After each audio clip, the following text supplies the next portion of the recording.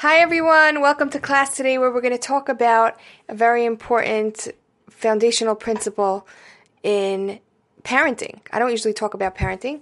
That's probably because I'm very much in this parenting challenge along with you, where I'm constantly trying to determine what is the right thing, what's not the right thing, where should I put the boundary, where should I be more easygoing.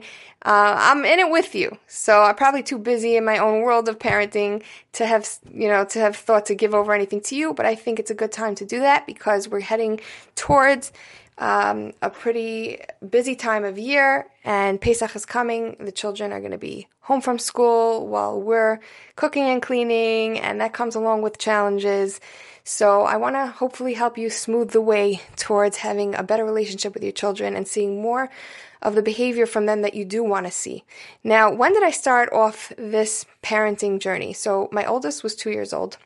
I vividly remember being in my apartment, and she took a chair to get a nash from the cabinet on top of the, wherever. I tried to put it as high up as I could. And I told her, we're not having any nash before supper. And she looked at me with, she was pretty upset. And she said no. She said no to me. And I flipped out. I was like, what do you mean no? Like, what do I do now? What do I say now? I was scared of my 2-year-old. I didn't know what to do. And I promptly made about 10 phone calls to find out who is the best parenting teacher out there that could help me, give me a guidebook for how to raise my children. And that's where my journey all began. And since then, Baruch Hashem, it's been many courses and many books, and all in the effort. I'm in it with all of you, right? We all want our children to grow up to be their best selves. And there's nothing that we wouldn't do to help that happen. So what I do want to share with you today, and what I did notice interestingly, with all these books and all these courses, is that there's no one size fits all. And you could take a course that goes on a whole year and that's totally comprehensive and focus on all the different pieces of parenting. At the end of the day, could totally not work on one of your children, right? Because sometimes you encounter a child who really needs a sprinkling of a few different ideas from a few different courses and a few different books.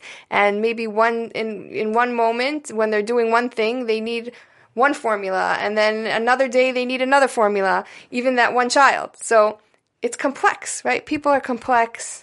And people are different, and there's so many different deos and ideas out there, and so many different parts of parenting. So what I want to do today is I want to highlight one foundational principle that is really across the board agreed upon by anybody that I encountered out there who teaches parenting. And I want to highlight what that principle is, and then I want to help you guide you in being successful at achieving it, because I think that no matter what you're dealing with, no matter which child you're dealing with, this principle is going to help you. So what is it? Okay, so this is the principle of modulating our responses and our reactions towards our children to bring about the best possible results. Meaning, when they are behaving in a way that we don't like, that we don't want, we remove our energy and our emotion from that behavior. We don't give attention to it. When they're behaving in a way that we do want, that's when we shower all of our love and attention and energy onto them and onto that behavior. So why is this? Why does this work? And it really does. At the end of the day, this is the thing that I keep coming back to. It really works. And why is this? So just to give you a mashal, I have a friend in the country who, when I visit her on a Friday night, when I go over to her bungalow, I know that she has this very strong light right outside her front door. And of course, on Shabbos, you can't turn it off. So there's a whole bunch of flies at the light. And when you go inside, the flies all go in the house because there's even more light in her house, right, in her bungalow. So I know that when I go over there, I better make sure that whoever's coming into the house with me is right next to me, and that we take less than 100th of a second to get in there and slam the door behind us. Because otherwise there'll be flies in our house and it's all going to be our fault, right? It's all going to be my fault. So let's look at this idea for a minute. Now, in no way do I mean to literally compare our children to flies, chas v'shalom, but this is the mashal that I got from the first parenting that I the parenting course that I took way back when my oldest was 2, and I feel like it was so helpful, so I'm going to use it here too. Just like those flies all gravitate towards that light, that's where they're all going. Our children, right, lahavdil, our children are all gravitating towards our light. What is our light? Our light is any form of attention or energy that we put in to anything, whether it's positive or negative. Whatever behavior you're charging about, that's where you're going to get, that's the behavior you're going to get more of, because your children just naturally crave your attention and your energy, and they will go wherever you shine your light. So if you're going to scream and yell about something, you're going to find that you're reinforcing that negative behavior, and they're going to keep on doing that over and over and over again. If you're ignoring or really not giving much attention at all and disconnecting from those negative behaviors, and you're putting all your attention on the positive behaviors, they're going to do more positive. So now the question is, and we know this, right? I'm sure if you're listening to this class, you've been down this road, you've heard this before. This is a very common concept and idea that many, many people know about. So the question really is now, what's blocking us from actually carrying this out? Why is it sometimes so hard for us to follow through on this idea and make it happen? Okay, so I want to give you guidance on this today, and I'm giving myself guidance on it and chizuk on it at the same time. So let's start with the positive, right? Where we do want to shine our light. How do we shine our light on the positive? Because when we do that, we condition the children, to exhibit more positive behaviors. So the way that we do it is, one idea that I want to offer you is that, like, right before you see them, right before they get home from school, let's say, you want to center yourself by setting an intention that you're going to be looking for a positive trait in them when they come home. And pick the trait that they're usually not so good at. So, for example, if your child is speaking to you lately with disrespect, you want to decide, let's say, that I'm going to look for them being respectful in any small way. I'm going to focus on that, and I'm going to make a big deal about it. And decide before you see them, before you go into that segment of time with your child, make a decision, I'm looking for this thing. I'm looking for this positive trait in them. And then when you see it, you say, wow, look what you just did. You put your plate in the sink. That's really respectful to mommy. When you do things like that, I have so much more time to play with you. Or whatever it is, like those, you want to, whatever situation comes up, that's really the formula. You want to notice what they're doing and say what that means about them. So for example, you spoke so calmly and nicely, that means you're being respectful. And then you could also add in, for good measure, just to add in a cherry on top, what that is going to do, what positive thing is going to happen for that child as a result of that behavior. So, because you spoke to me so calmly, I really want to help you now. Now I'm really listening. So that's how we do positive, right? That's how we shine our light on the positive. We get really intentional about it. It's a constant avoda that we have to keep reminding ourselves, right? I'm going to look for the positive. I'm going to look for the positive. I'm going to look for the positive. Get specific. What are you going to be looking for? And mention it to the child in a way that you say what they're doing and that you say what that means about them. And you could even add what positive result is going to happen for them as a result of their actions. Okay, so that's the positive. Then let's go to the negative. Okay, now the negative side of things, right? What we want to understand, what's keeping us in a state of being tehitzt, right? What's keeping us in a state of, when our child does something negative or they speak to us respectfully, I recoil and I act in a charged way. Even if I'm not yelling and screaming, but the child could see that I'm emotional about it, that they're getting an emotional rise out of me in some way from it. What's keeping us in that state of being emotionally ruffled? So I want to talk about 3 things that in my own personal experiences I notice are really the culprits. Number 1, when we don't have clarity on the technical piece of how am I supposed to handle this situation, right?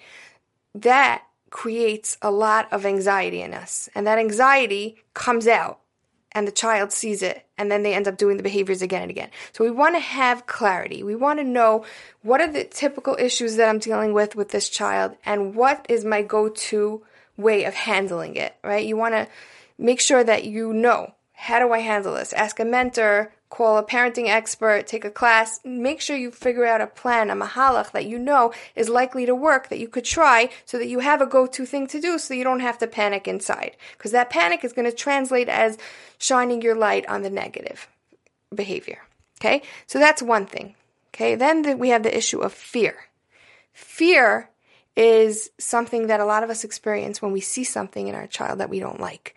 And maybe they're reminding us of our toxic friend from school when we were younger. Maybe they're reminding us of a great uncle who his life didn't turn out too great because he has an awful temper, right? We very often, our children hook on to things from our past.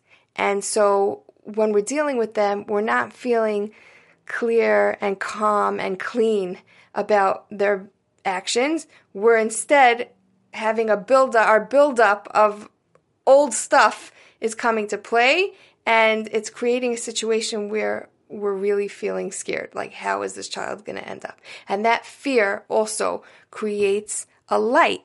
It creates a negative charge that will create more of that behavior that we don't want. Okay? And then we have the personalizing issue. That this is the last one I'm going to bring up, where we take things personally. And it's hard for us to admit, but we very often end up looking to our children for affection, attention, approval, right? We want to know that we're being good parents and that they approve of us, which is why we end up sometimes doing things that allowing things that we don't really feel comfortable with, right? Because we really want to please them and we want to gain their approval and their attention and their affection.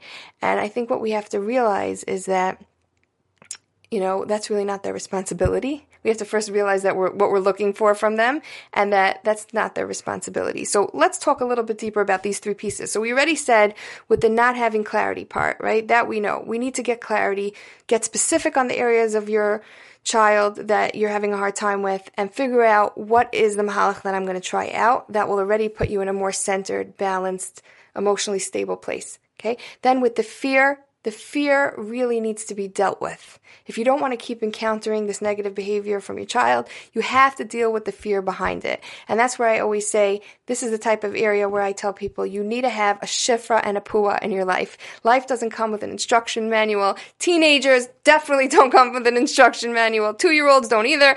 We need help, right? You need a coach, you need a therapist, you need somebody to help you work through your traumas. I definitely recommend for these type of things somatic healing, inner child healing, deep healing of those old wounds so that you don't keep remanifesting those same things in your life with your child. Because your child is really just pointing you to those old wounds. You want to deal with them so that you can move into bigger and better places with your parenting. Okay, and then the personalizing. With the personalizing, we want to make sure that we are our own source of approval and affection for ourselves. We want to be kind to ourselves, speak nicely, treat ourselves nicely, speak to ourselves nicely, treat ourselves nicely, and give ourselves what we need. Make sure that our social networks are robust and that our marriages are where we want them to be, and get all those goodies from all the love and all the good things from other places and not your children. Okay, so it's hard to admit sometimes, but we do go into this place of taking things personally, and that takes us off of our center. We get insulted, we get hurt, we react negatively, and we're perpetuating the negative behaviors. So we want to veer away from needing things like that from our children, or needing anything from them, right? You want to be whole and complete within yourself so that when your child looks at you and says, I hate you, you're the worst mommy, you couldn't care less, because that does not resonate with you in the least bit. Okay, so we spoke about a lot here in 14 minutes so far. We spoke about, just to review, we spoke about a way of positively reinforcing our children's positive behavior that we want to see more of.